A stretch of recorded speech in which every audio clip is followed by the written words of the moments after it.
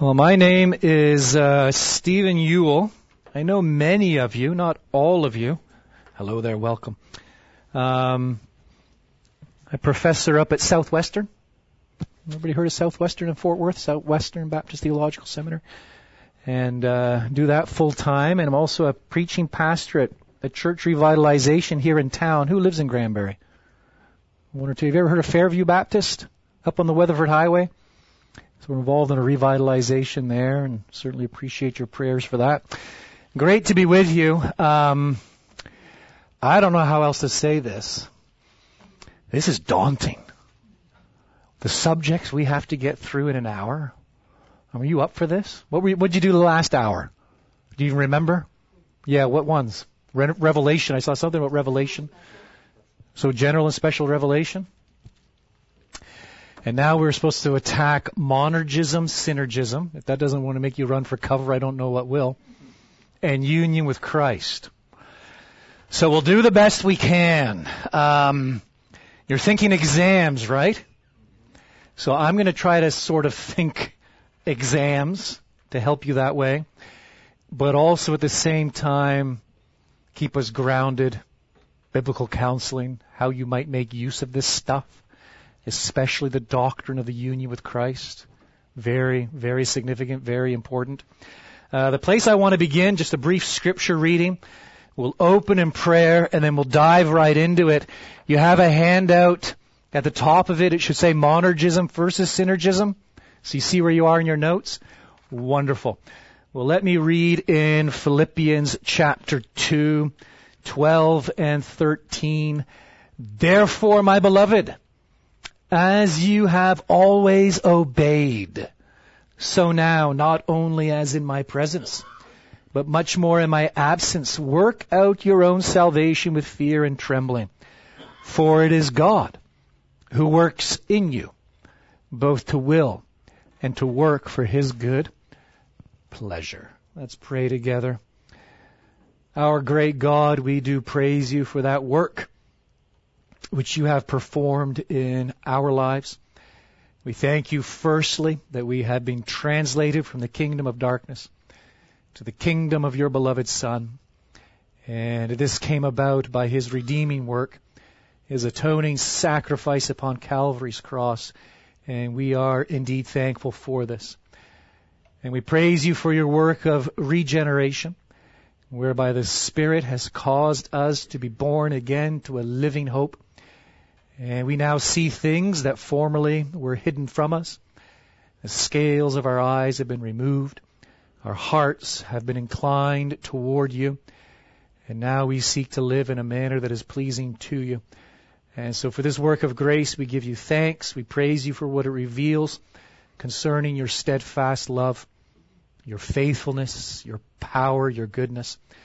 And as we continue to study, may you help us, give us understanding, bless us in our application, and may it be for our good and for your glory. In the name of Christ we pray. Amen. Okay, let's just jump right into it, shall we?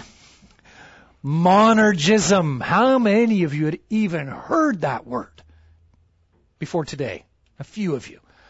Monergism. Monergism. Mono, Greek for alone. One. Erge, Greek for work. So the work of one alone. Only one. So far so good? Synergism. Sin with. Erg, work. So working with. So more than one. So this is the great question concerning the new birth or regeneration. I'm going to have to find a new pen that is horrid. New birth, regeneration. Is it monergistic? The work of one. Stay with me. Or is it, I just got a whiff of that. Oh, good night. Or is it that's rancid. I got to put that away. Or is it synergistic? You're going to go replace that one? Okay. Is it synergistic, the work of more than one? Everyone's still with me. Yeah, that's the one that really, though, is nauseating. Let's try. There we go. We got it. We've got a winner right here. The green is good. Thanks, Lee. We're all set. Don't worry about that. So the new birth. This is the fundamental question.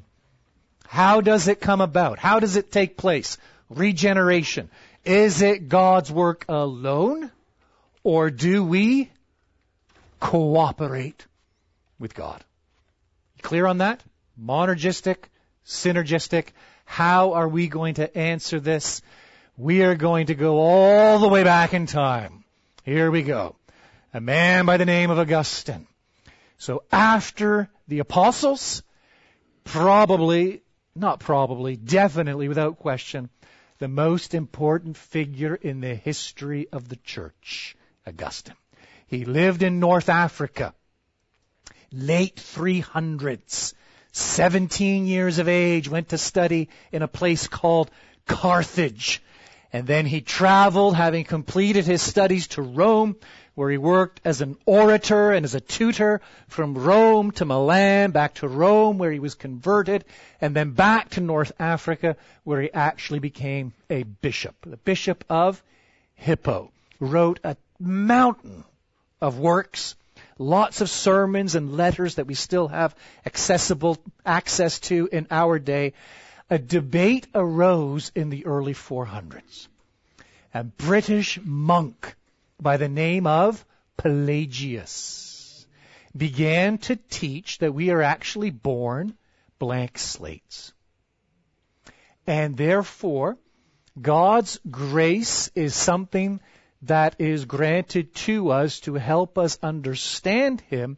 But when it comes to salvation, yes, we still commit sins in our life. When it comes to salvation, it is a joint effort. That I must do my part, believe in God, I must obey. God does His part, imparting grace, and this brings about salvation. This is synergistic. Augustine nearly fell off his bishop's chair when he found out what Pelagius was teaching. And he actually affirms this is new.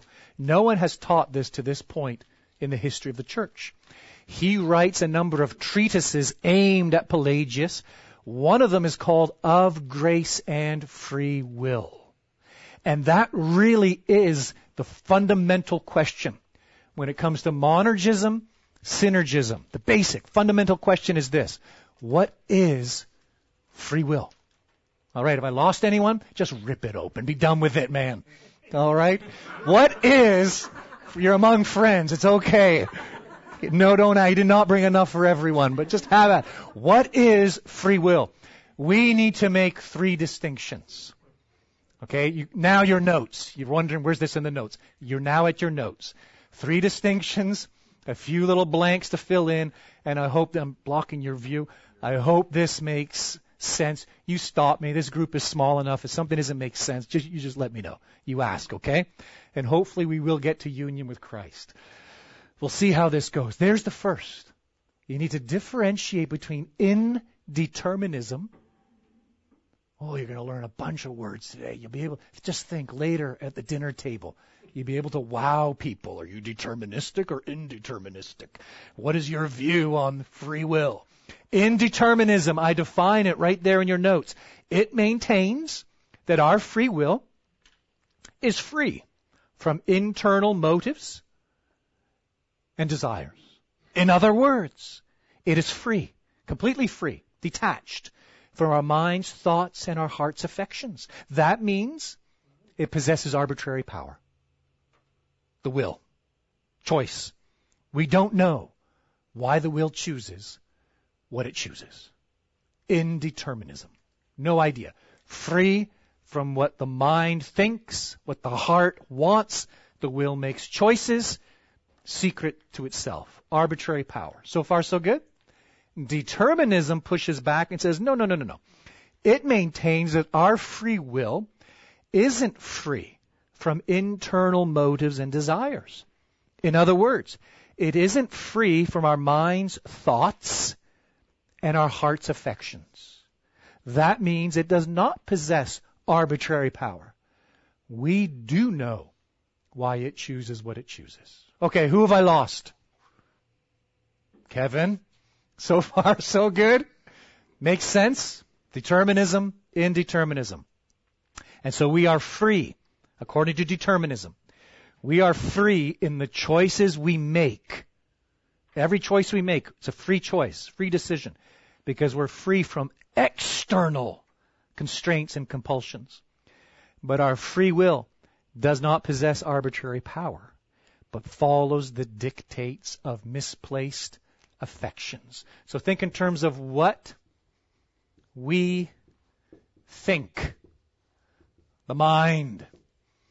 Think in terms of what we want.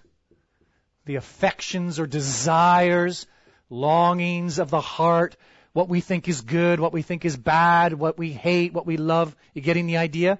What we think, what we want will determine what we do or what we choose. That is determinism. That this is determined by these, inseparable. Determinism. Indeterminism says, no.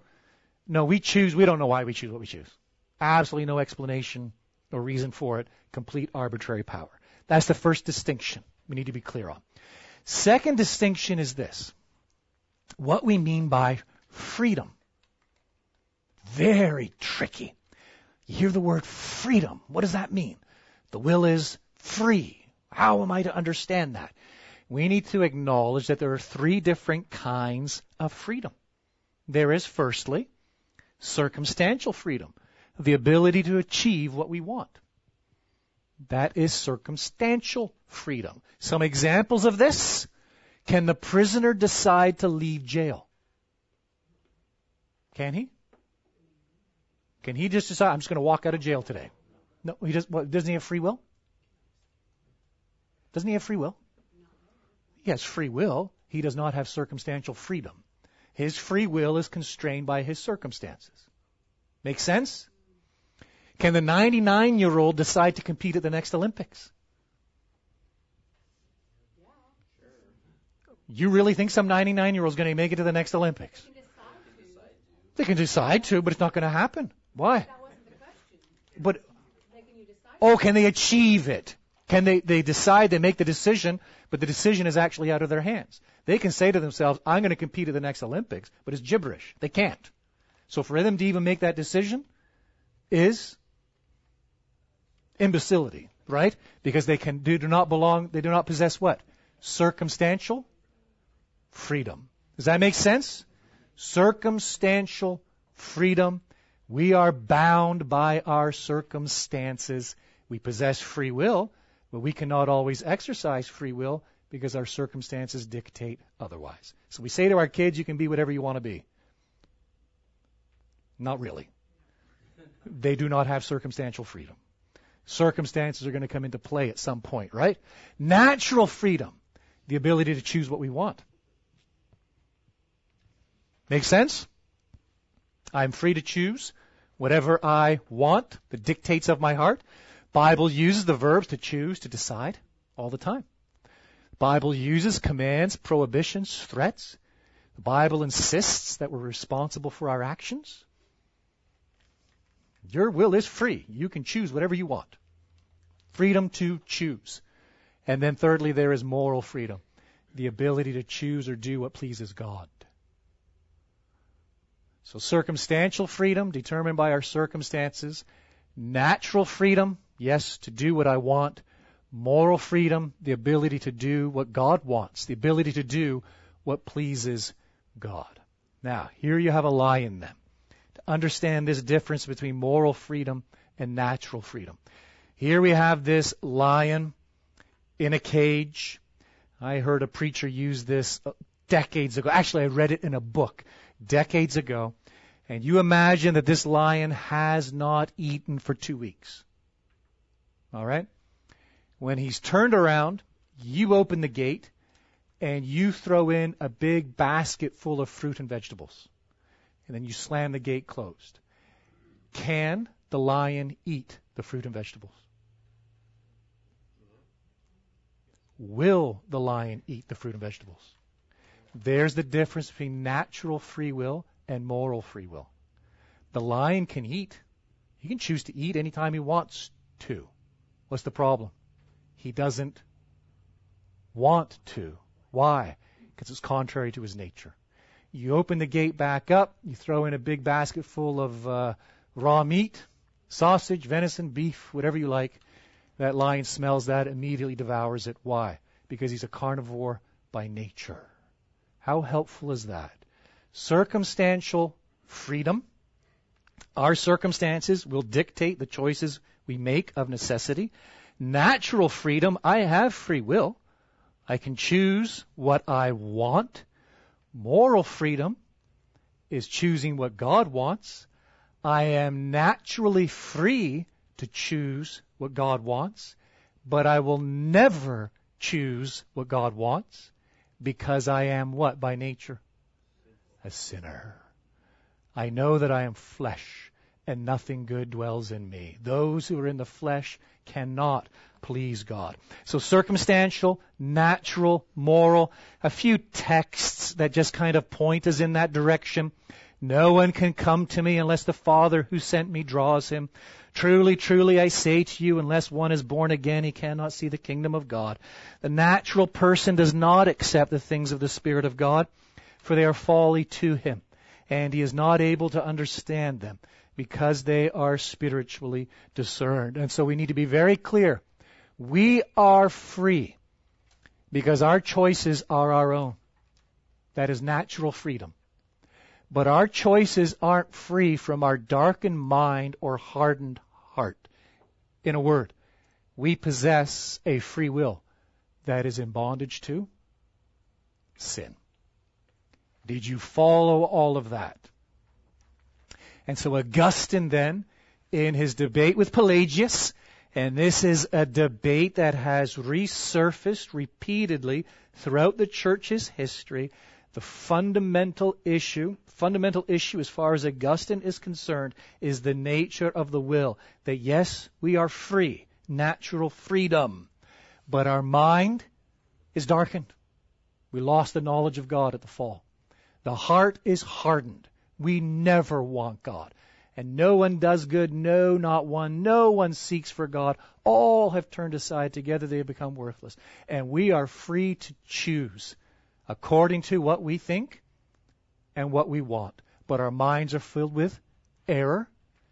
Our hearts are filled with hatred for God. Therefore, we will never choose contrary to our nature, the disposition of our hearts. So when it comes to salvation and the new birth, what does that mean? God has to do something. That's called the new birth. And that makes the new birth what? Monergistic. We respond, we believe, right? And we embark on a life of repentance and good works. All of that is beautiful. All of that is wonderful. But we're actually talking about the new birth itself. Regeneration. It is entirely, completely monergistic. Because God is taking sinners who are dead in their trespasses and sins. And He is, in the language of Ephesians 2, causing us to be born again in Christ Jesus. There's a third distinction important in this discussion between natural good, or what is sometimes called civil good, and moral good. So what do we mean by natural good? Simply that which is good in other people's eyes, in man's eyes. By moral good, we're referring to those things which are good in God's eyes, God's estimation. Now, this is where a lot of people stumble. This is where a lot of people make shipwreck of the faith. Because what the Bible is affirming, for example, in Romans chapter 3, when Paul says, no one does good, no, not one. What's he talking about?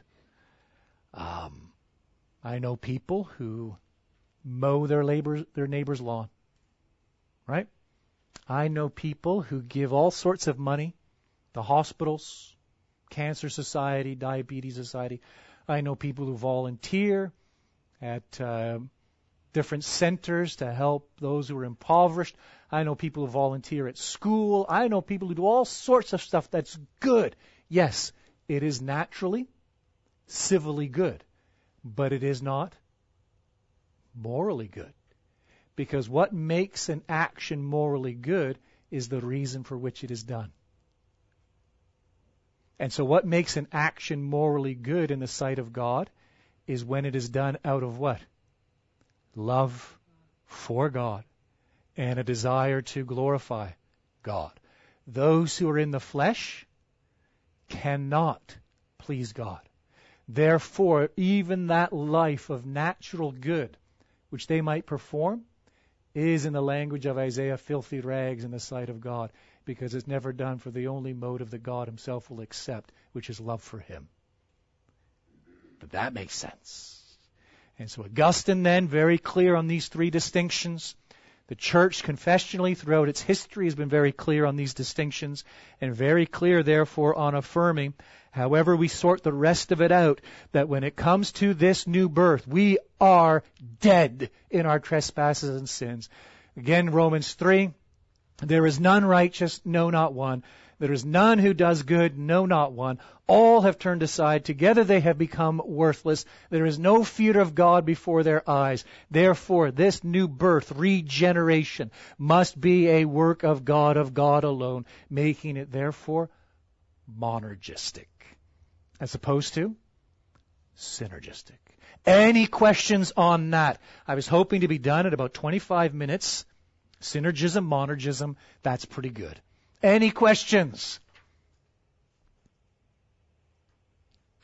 No, I don't believe that. I refuse to believe that. Yes. No. This has nothing to do with sanctification. And you can quote me on that the whole question of monergism, synergism, has absolutely nothing to do with the doctrine of sanctification. It has everything to do with the doctrine of regeneration. It's a misnomer to take this debate, monergism and synergism, and apply it to the doctrine of sanctification. The debate and the terms apply historically and theologically exclusively to this, the new birth, regeneration, brought from death to life. Now the question, because it's the question you're going to have on your exams, right? And you can quote me on that if you like, if you're brave enough, and see what the response is. That is a misnomer. That is a complete misnomer. And I actually need to take that up with the powers that be. When it comes to sanctification, the question is different now.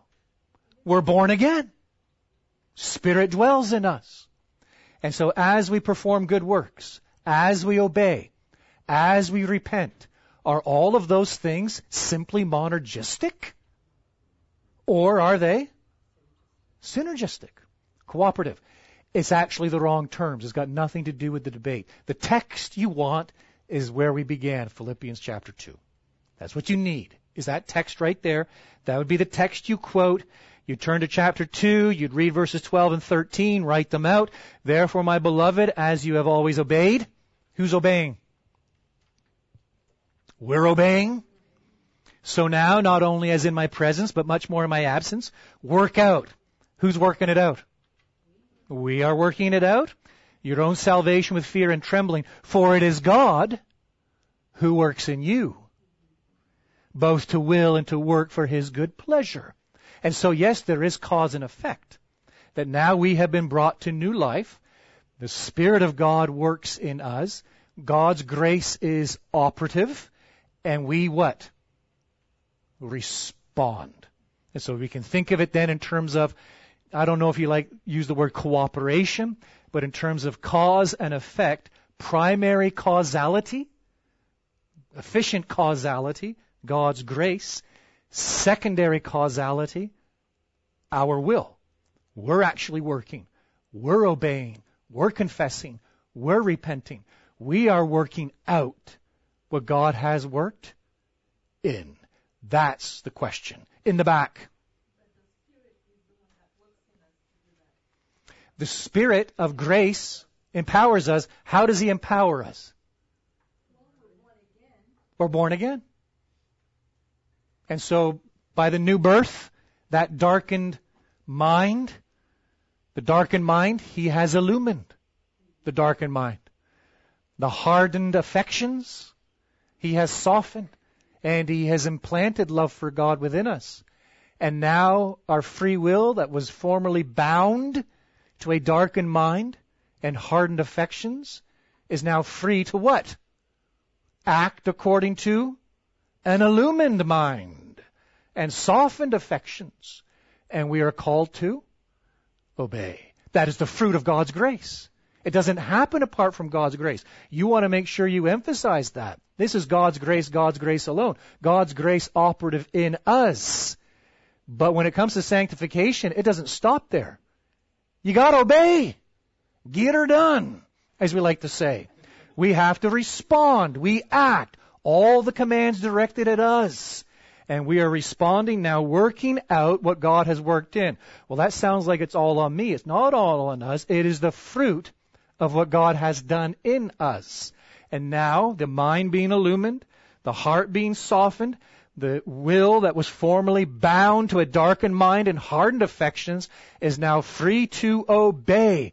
And we obey in response to what we read in God's Word and as a response of the Spirit's work in us. That's how you want to coin the phrase, coin the answer, and understand the doctrine of sanctification. These words are misapplied. Because if you apply the word monergism to sanctification, what does that mean? God does everything. You don't do a thing. You do. You have to obey. And you can obey. Why? Because of God's grace.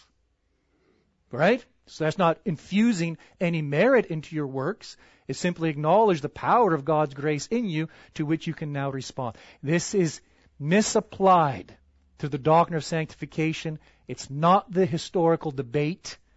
And it gets confusing when we use these terms in reference to sanctification. You want to think in terms of causality. Primary cause, God's grace in me, the Spirit of grace living and abiding in me, illuminating the mind, inclining the heart, implanting love for God. And now me, I am called to act. I am called to work out what God has worked in. Returning to Augustine then, this might prove helpful. In a state of degeneration before the fall, this was our condition. I cannot not sin. That was us before God saved us. Because our free will was bound to a darkened mind and a hardened heart, even those things which are naturally good, sinful in the sight of God, because never done for the only reason He accepts, which is love for Him and a desire for His glory. I cannot not sin pre-fall. Now, by virtue of a monergistic new birth, I can not sin. And I can sin. People need to hear that in a counseling context. They really do.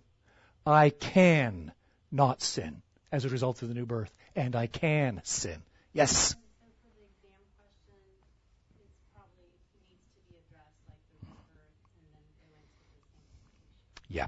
So if you're going to answer, when you're answering the question, I would encourage you to say yes. Regeneration, completely monergistic, God raising the dead to life. That's no longer an issue when it comes to sanctification. You're now talking about us working out what God works in. Yes, God's grace operative. Yes, God's grace the primary cause. And yet we are now free not to sin. I can choose not to sin. Glory, perfect conformity to the likeness of Christ, I cannot sin. The three stages, phases, if you like, of the believer: pre-conversion, conversion as we now are in this world, and then glorification. Does that make sense? Forget the Latin. I cannot not sin. I can not sin, and I can sin. I cannot sin. This one is very important because you're going to sit in a context. You're going to sit in a context, for example, with a young man, habitual pornography, or someone else dealing with substance abuse, or someone else talking about their worry and anxiety and panic attack, and it's all, I'm a victim of these things and I can't stop. Right? You're going to hear that. And I heard someone say this a while ago. I found it useful in those situations. A few times I have tried. I've said, look, young man, if I were to give you $10 million, could you stop looking at pornography for a month? It's not about you can or you can't. You don't want to stop looking. Let's call a spade and deal with the real issue. Because people will hide behind this. Oh, I can't stop. I'm a victim of something stronger than myself. No, it's a question of motivation. You don't want it. Right? And we need to be very clear in a counseling context as to what exactly precisely is going on then. And then probing, why don't you want it? It reveals your sin is even darker than you thought it was. And the stubbornness and the obstinacy before a living God, and how you are now sinning willfully against God and His goodness. And that just opens up a whole new paradigm, doesn't it then, in our discussion. So we need to be pretty clear on that. Oh, I hope I haven't confused you then or worried you when it comes to answering that question. Regeneration, have at it. Even quote Augustine and wow them on that exam. All right? And then you transition to sanctification. You quote Philippians 2, causality, God's grace. Secondary cause, man's responsibility. And that is how sanctification is brought about. Good? And if you have any issues, you let me know. No, I do. The question isn't worded well, and I do need to speak to someone about that. It can be better worded and not as confusing then.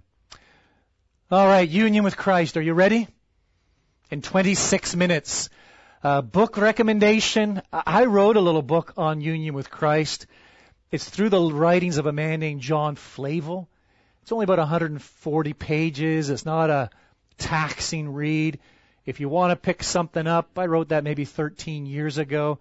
So it's not heavy. It is a little historical. So it depends on your interests.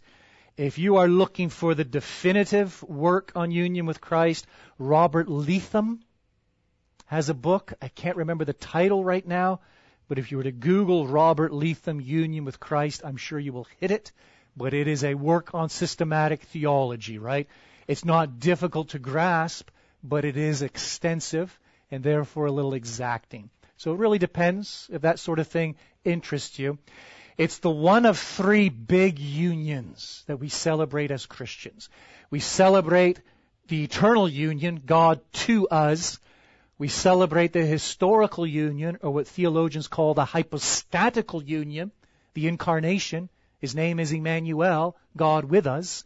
And what we're focusing on is this one, God in us, what is sometimes called the mystical union, union with Christ. Here's a good definition from that book on John Flavel. It's in your notes. Union with Christ is an intimate conjunction of believers to Christ by the imparting of His Spirit to them, whereby they are enabled to believe and live in Him. An intimate conjunction, coming together, of believers, specifically believers, to Christ. How is it brought about? By the Holy Spirit. And what is the fruit or the result?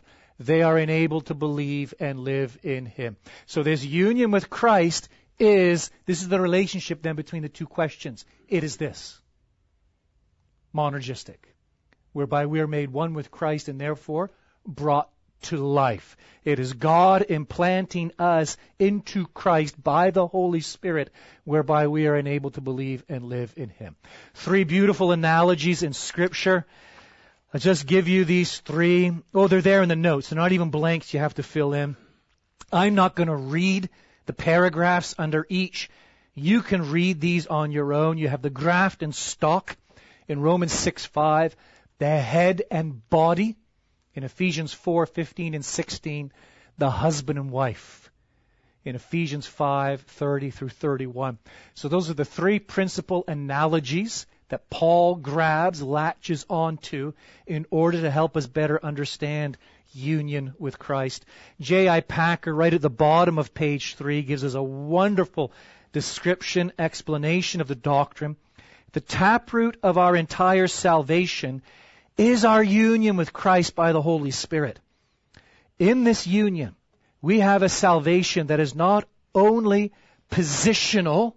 I want you to remember these 3 words. Not only positional, pretty important, his threefold description. So union with Christ has a positional reality.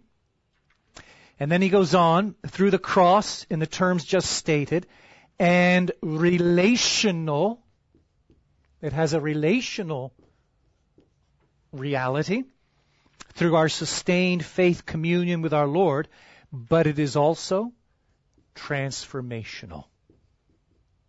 So this is why this doctrine is so important, especially positional and transformational, which we want to focus on, especially as they then relate to biblical counseling.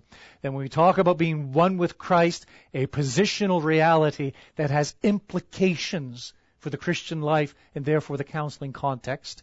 Union with Christ, also a transformational reality that changes us. And so that too extremely significant for spiritual formation, for discipleship, for biblical counseling. So let's unpack these a wee bit. And I'll put it in biblical Pauline language. 3 key expressions. The first, as you move to page 4, is this: what it means to be baptized into Christ. And so turn with me to Galatians chapter 3. Galatians 3. And Paul there states the following, verses 27, 28, and 29. For as many of you as were baptized into Christ, there it is, baptized into Christ, have put on Christ. There is neither Jew nor Greek. There is neither slave nor free. There is neither male nor female. For you are all one in Christ Jesus. And if you are Christ's, then you are Abraham's offspring, heirs according to promise.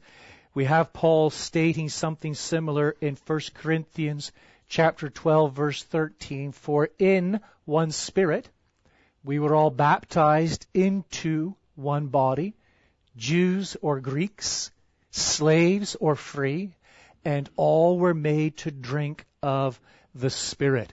What do we conclude from 1 Corinthians 12:13 and Galatians 3:27? Firstly, Christ is the agent by which this baptism occurs. He does it. He performs this baptism. The agent, the cause. The Spirit is the element in which this baptism occurs. Into points us to the identity in one body as the purpose for which this baptism occurs. A positional, cannot emphasize this enough, a positional reality. What does it mean to be a Christian? It means, let me go back, that Christ has baptized us. That's what it means to be a Christian. What does it mean to be a Christian? It means that Christ has baptized us in or with the Holy Spirit. What does it mean to be a Christian?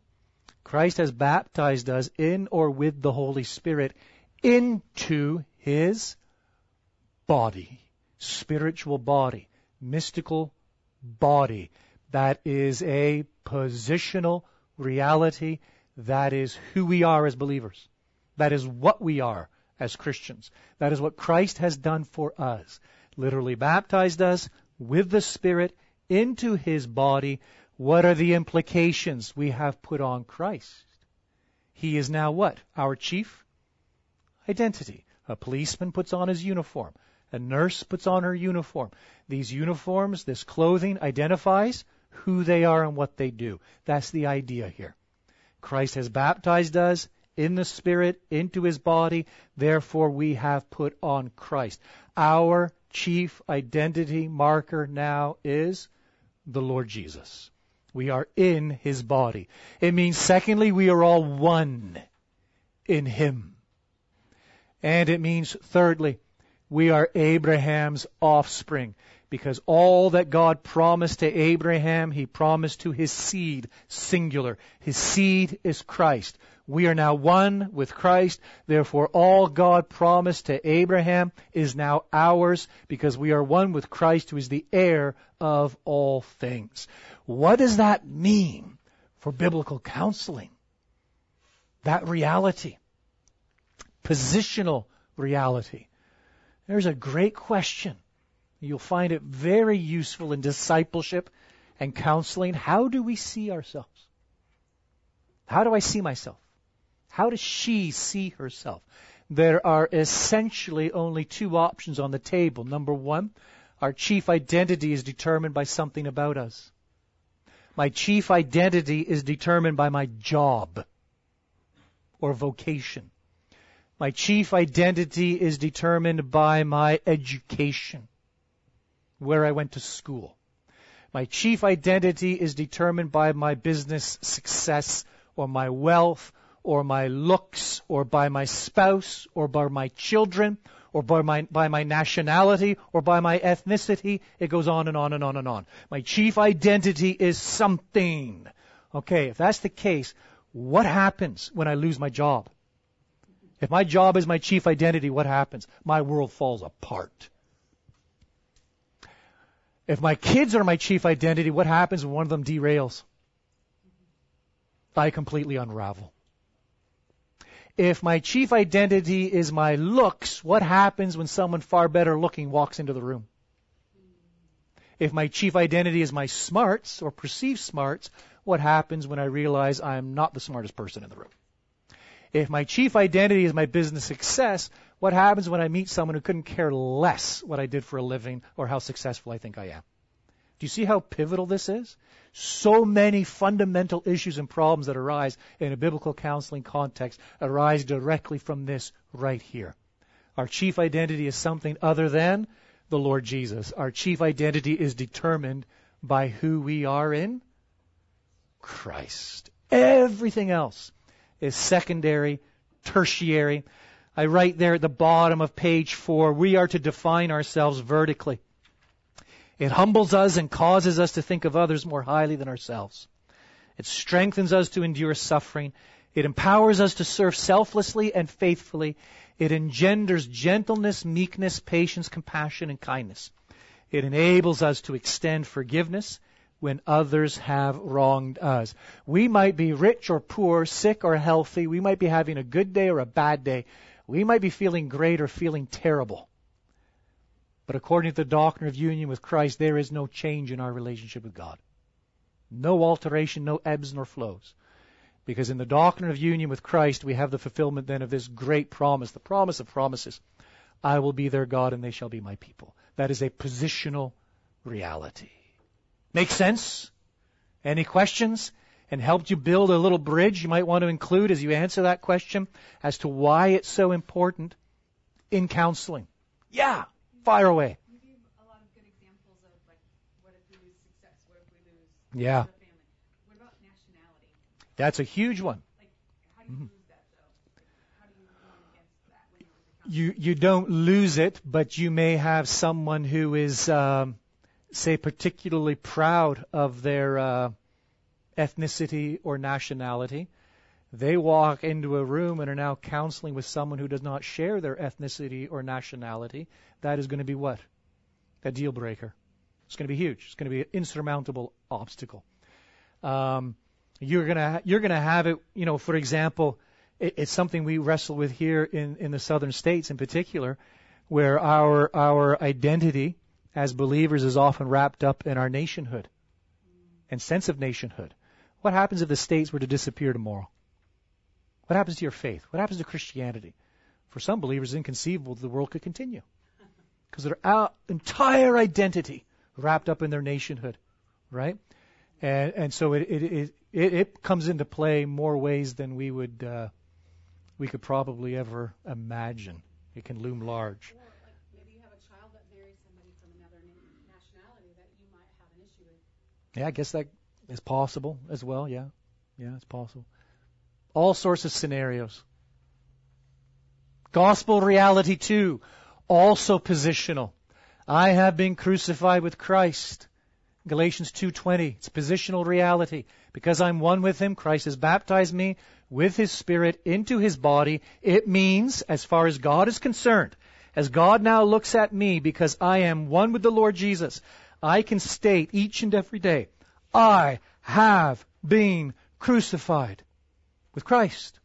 It's no longer I who live, but Christ who lives in me. And the life I now live in the flesh, I live by faith in the Son of God who loved me and gave himself up for me. 5 key phrases. I have been crucified with Christ. It's no longer I who live. Christ lives in me.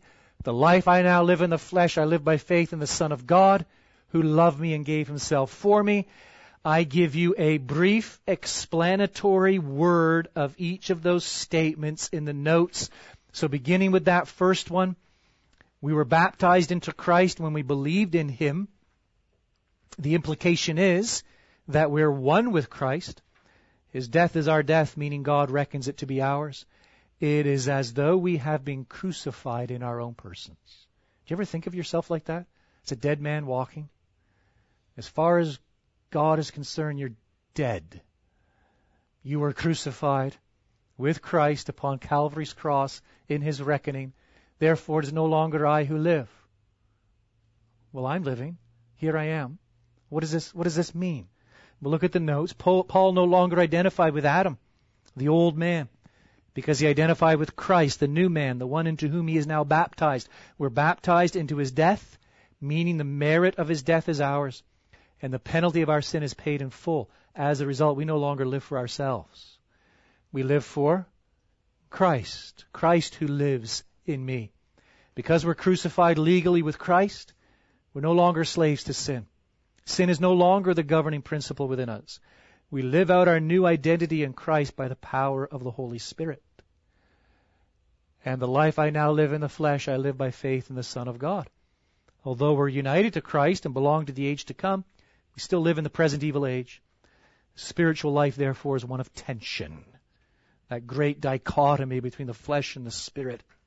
And we're called to live by faith, submitting to Christ who dwells in us by the Holy Spirit, who loved me and gave himself for me. The great motivating factor, impetus. It is this love that fuels our faith-filled obedience. What does this mean for biblical counseling?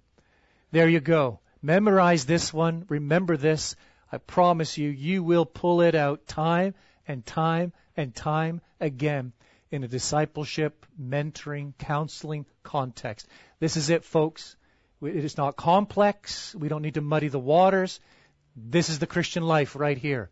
It is believing. Number one, it is believing that Christ was crucified for me. 2, believing that I have been crucified with Christ. 3, seeing myself hanging on the cross. And 4, acting like it, living accordingly. That's the doctrine of sanctification. That's the Christian life. That's the Christian journey. That is the remedy for so much of what ails us and will come to the surface in a counseling context. Working backwards, you will encounter individuals, men, women, young, old, who are not living according to what? The fact that they are a dead man walking or a dead woman walking. Because working backwards, they do not see themselves as hanging on the cross. They do not fully understand or apply what it means that they have been crucified with Christ, and they are not fully weighing what it means that Christ has been crucified for us.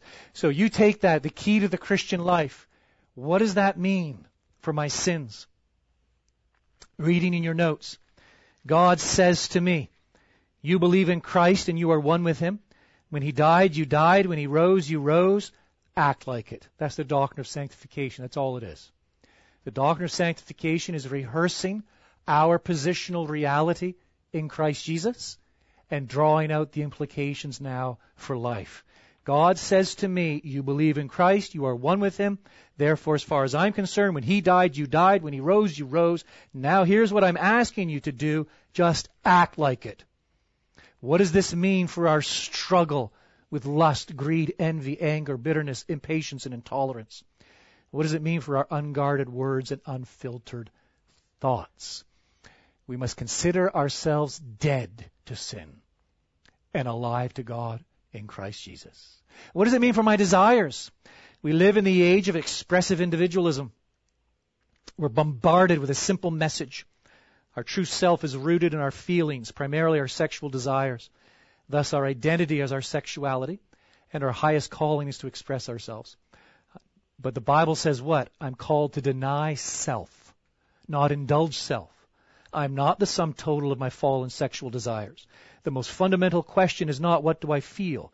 The most fundamental question is what does God want? If anyone would come after me, let him deny himself, not indulge himself, deny himself and take up his cross and follow me. What does it mean for my choices? It means I exchange my will for God's will. How does this apply to the student, the parent, the spouse? How does it apply in the home, the office, the church? How does it shape how I use my money, time, gifts, talents, abilities?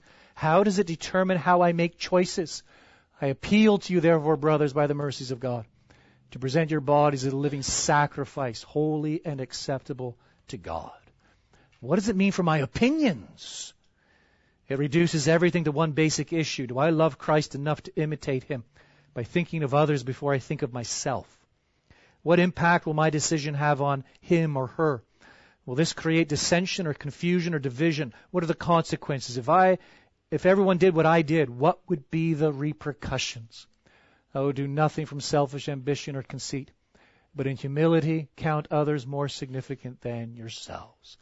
What does it mean for my relationship with the world? Are you getting the idea of this? Of how important this is? Galatians 2:20. The present age, the world, is characterized by a system of perspectives, expectations, convictions, and actions. But we aren't to be conformed to this world, but be transformed by the renewing of our minds. We think in a new way. Who am I? What am I doing? What do I want? What do I value? What does this paradigm mean for offenses? How do I react when people disagree with me or mistreat me? When people are selfish, unfair, abrupt, or insensitive? Do I take offense? Do I seek revenge? There's the text again from Philippians 2. The power of Christ crucified ought to shape all of our relationships. What does it mean for comforts?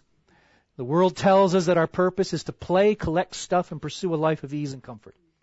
We're told that personal gratification will make us happy. But Christ says the opposite. Personal sacrifice, not gratification, is the key to happiness. Whoever would save his life will lose it. Whoever loses his life for my sake will save it. What does it mean for afflictions? We follow a crucified Savior by living a crucified life. He suffered humbly, willingly, lovingly. Why? He had God's glory in view. Suffering is not just the way Christ triumphs, it is the way we triumph. When we respond to suffering well, we show the world where we find our true treasure. That is just the proverbial tip of the iceberg, folks, of the implications of our position in Christ by virtue of union with him, and the fact that as far as God is concerned, we have been crucified with him. It is no longer we who live, but Christ who lives in us. In a counseling context, right there, that list, it touches on most of the issues that are going to surface. Well, what does that mean for sin? If you've been crucified with Christ, you're now a dead man walking. What does that mean for sin? Desires, choices, opinions, our relationship with the world, how we react to offenses, struggle with ease and comfort, afflictions and trials and problems that come our way. Went through it quickly. Any questions? As we near the end of the session, 5 minutes to go. Does that make sense? Seeing the relationship? All right then, the third gospel reality, conformed to Christ. And here we move from the positional then to the transformational. Now yes, union with Christ is a positional reality. We're made one with him. That is our identity. But not only that, yes, we've been crucified with him, buried with him. We've risen again to new life in him. That is who we are.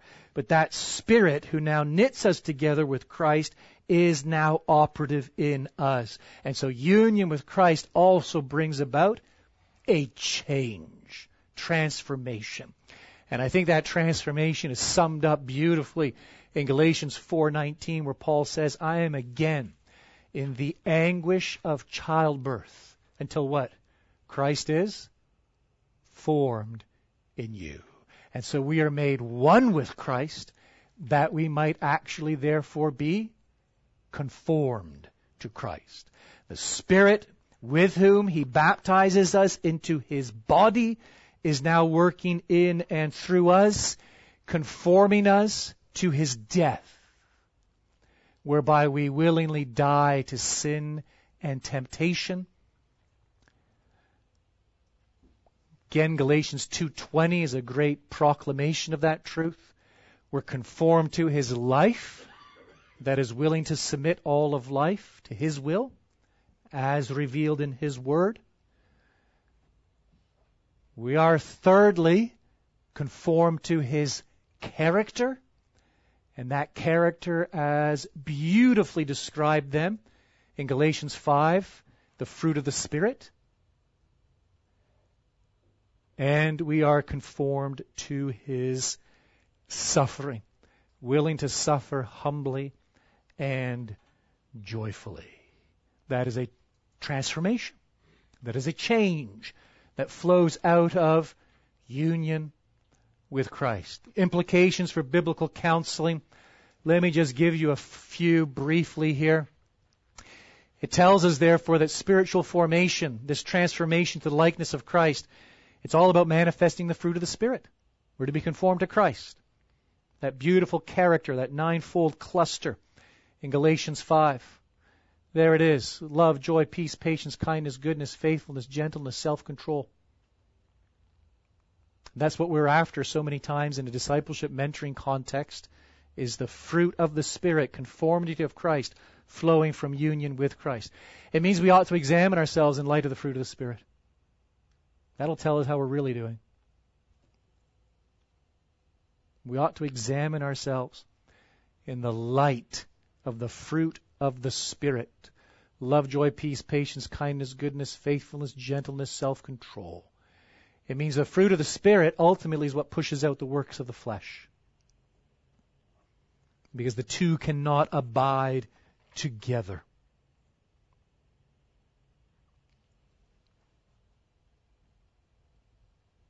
Are you getting these? Those are big blanks you have to fill in there.